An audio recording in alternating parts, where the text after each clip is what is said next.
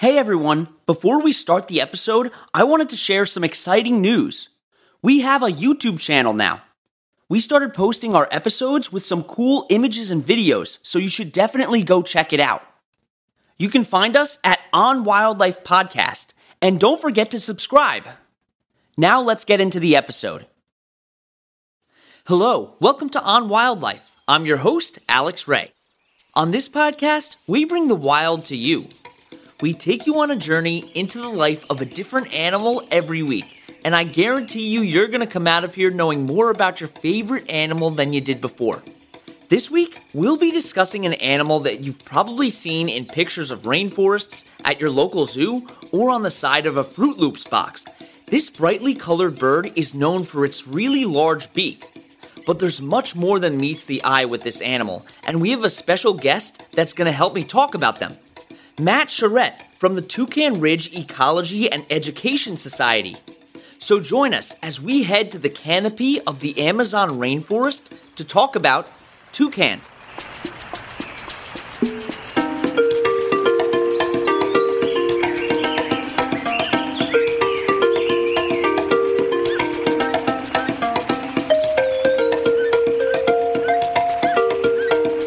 There are almost 40 different subspecies of toucans, all of them living in South America.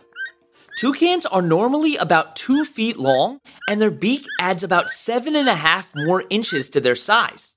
And they usually weigh about 2 pounds. Most toucans live in tropical rainforests, but some can live in mountainous areas. The most popular and abundant toucan species are the toco toucan and the keel-billed toucan. The toco toucan has an orange beak with a black tip and black and white body color. The keel-billed toucan is the more brightly colored species with a yellow underbelly and a green, orange, blue, and red beak. This species of toucan lives more in Central America, and they're commonly referred to as the rainbow-billed toucan. Okay, there's a lot more to learn about these animals, so now I want to introduce Matt Charette, who has been studying toucans for years. I asked Matt how he first became interested in studying toucans. Well, it all started as a kid. I would say probably more generally as a bird enthusiast. So going out a lot in nature with my dad. There's a couple of events that kind of got me really into birds, just like a common tern colony when I was a kid walking there. And I remember I was probably 11. That just made a click that it's kind of what I wanted to do.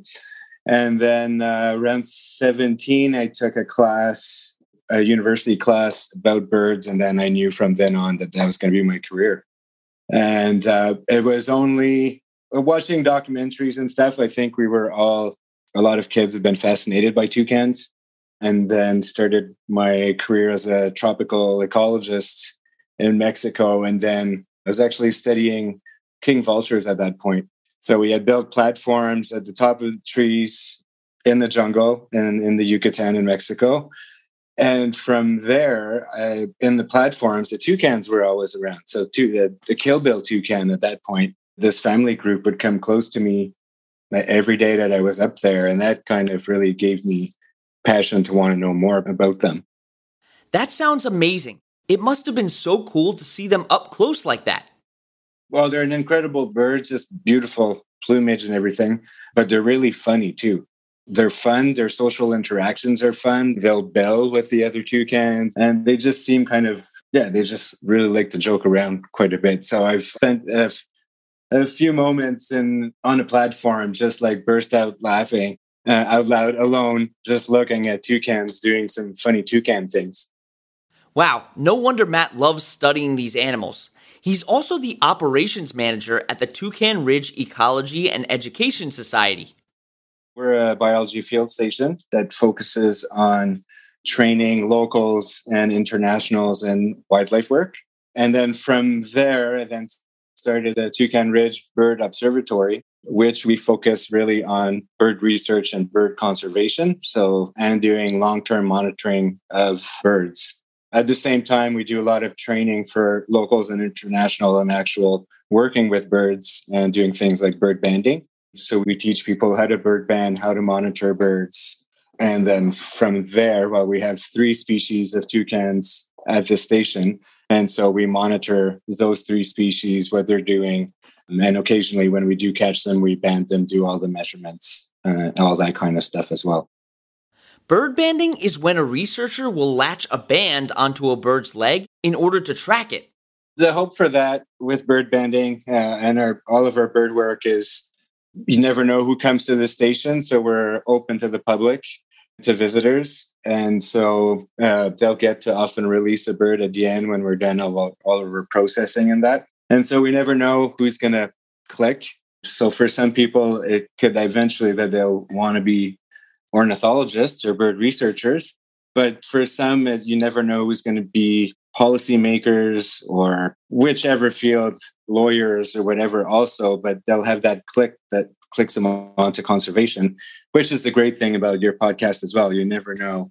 And then eventually we'll get a small percentage of those that are actually going to click in and are going to want to do that for the rest of their lives. And that's really what we're hoping. So kind of a little bit like you, open people's perception of wildlife and how amazing they are and conservation work and how much it's needed. And then as well as the life of a bird researcher, at least for me, has been extremely rewarding. I love how they're trying to educate the public on bird conservation, because I think this is one of the most important things that we can be doing. Now, let's start learning about toucans. The first thing you'll notice is a toucan's large bill. What is it used for? So the toucan's bill, of course, as everybody can imagine, will be to feed itself. Little facts that people don't know is that bill, well, first of all, it is not used to eat Fruit Loops. I'm sure which is the first thing a lot of people will ask things like that. So they'll eat a lot of fruit, a lot of seeds, obviously. And I think that's what most people associate toucans with.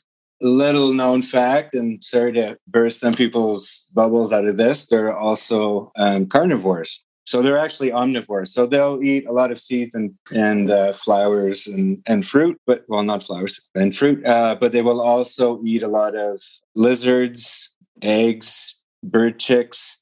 And so the bill, while it is used to crack open fruit and things like that and different figs, it will also use it to go into cavities and pick out eggs and chicks. So in tree cavities and things like that, and actually eat eggs and stuff. So they can be a big egg predator at the right time of year. And that's kind of the big thing of a lot of people are like, what? Toucans eat babies. So, well, they have to feed themselves, and that's just how nature works. But yeah, that big bill is used for many different things when it comes to feeding. We also feel well in reproductions and attracting mates and things like that as well. I mean, both males and females will typically look the same in toucans, but there's probably an attractant there in the bill. I never knew that toucans ate meat before. That's really interesting. I was also interested to know what actions Matt's organization would take if they found an injured toucan. In our case, while we're all trained biologists, we're not trained vets. And so we bring all of our, well, if we do ever find some, and it's happened a couple of times actually that people have brought either a baby toucan, lost his parents, or that fell out of a tree and couldn't go back up, or injured on the road. And we do take them either to the Belize Zoo, which is a fantastic little zoo in Belize that really takes in injured animals or animals that can't be brought back to the wild. And so it's kind of an educational zoo that has done a lot of great things in Belize. Or else we'll go and bring them to the Belize Bird Rescue Center in Belmopan in Belize, which take care of a lot of toucans and parrots. And they're specialized, they have vets, etc. And then we'll make sure if they can that the individual bird is then released back into the wild. And we talked a little bit about the toucan's eating habits, but do they have any natural predators? You'll find out right after the break.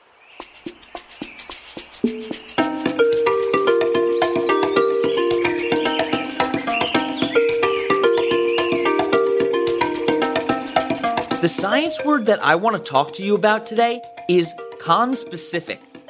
Conspecific means an individual that belongs to the same species.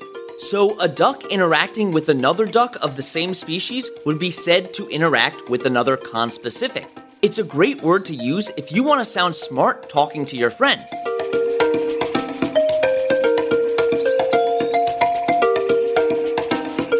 So, what kinds of predators will go after toucans? There are some larger raptors that can eat toucans, yes. But that would be mostly it would be other avian predators. Toucans can make loud calls in order to scare off these predators. And if that doesn't work, they can fly away at speeds of around 40 miles per hour. But another interesting thing about them is that they're extremely important to the ecosystems that they live in. Toucans are fantastic seed dispersers, and that is really their main ecological function that we can see, is that because they eat so many fruits and seeds, they will ingest a lot of the seeds, and then, of course, it'll go out in their feces. And that's going to spread those seeds in other parts of the environment and create a richer forest with higher diversity. So that is really, I'd say, their main contribution, which is huge. And that's so crucial to keeping the diversity of the rainforest intact. Unfortunately, toucans are facing some issues, as with many animals right now. Most toucans, I think, like most birds in the tropics, it's more about habitat fragmentation and habitat destruction. There's no, I think, real direct threats of poaching and stuff to be sold to international markets, although I think that does happen, of course. I would say that their major issue right now is more forest fires, habitat forest slash and burn agriculture. That's a big issue that we're having in Belize right now and other Central American countries.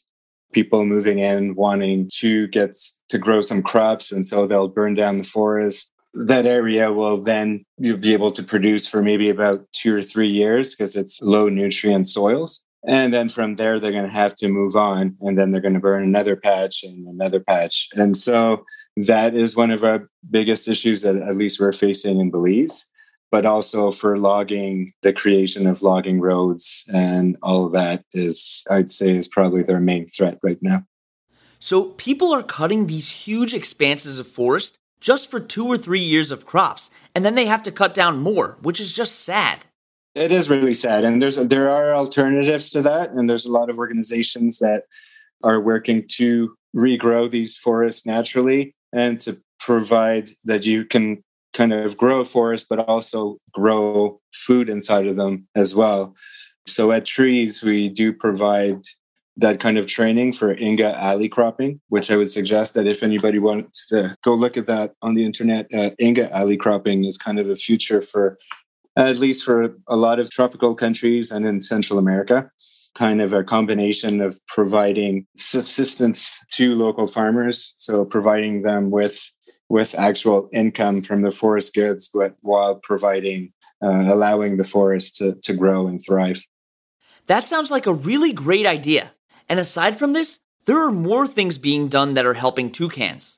In Belize, there are regulations against there are seasons for hunting, although not a lot of people would go out and hunt toucan. But there are poaching laws, and then more and more there are large reserves happening, being created, and there's the Belize Biological Corridor right now that's being created by many NGOs and researchers in Belize, which is kind of to link these huge protected areas together, which will then allow toucans and other birds and other wildlife like jaguar to move around freely without as much danger of getting hit by roads and things like that. I think will be highly beneficial for all birds, all wildlife, but of course, our toucan friends. So those are some larger initiatives that are taking place. What are some things that the average person can do to help toucans? In Belize, like I said, one of the main things people can do is to donate to the Belize Bird Rescue Center in Belmopan, because they do a fantastic job at healing, fixing up wild birds, but also have a very interesting way of releasing them back into the wild. You can donate to places like us at Trees. That provides all that money goes directly into our research and conservation programs, which also is directly linked to teaching locals about the importance of wildlife and Belizean kids and stuff as well, which we believe the future generation is going to help them even more in wanting to conserve large parcels of lands in Belize and to move away from really destructive methods like we had talked about with slash and burn. So those are the more direct donation methods. The other one, which we're hearing more and more now, is just for people to avoid buying products made from rainforest wood that you'll see in stores in North America and all of that. So things like bamboo, of course, are great, and it's a really good wood alternative. But buying products from wood like mahoganies and things like that can lead to, just increased deforestation in tropical countries.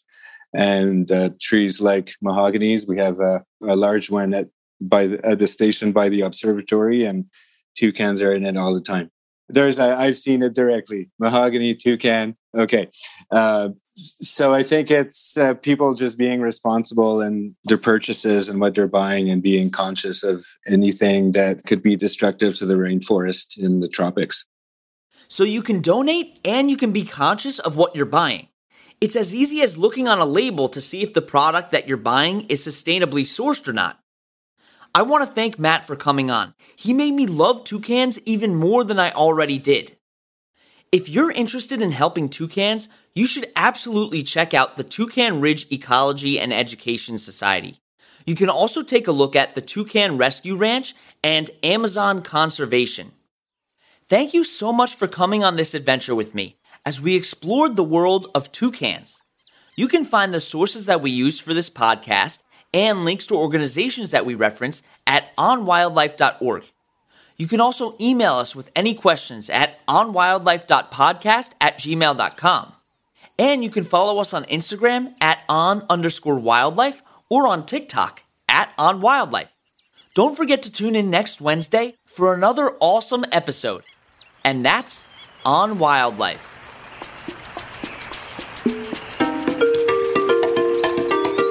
You've been listening to On Wildlife with Alex Ray. On Wildlife provides general educational information on various topics as a public service, which should not be construed as professional, financial, real estate, tax, or legal advice. These are our personal opinions only. Please refer to our full disclaimer policy on our website for full details.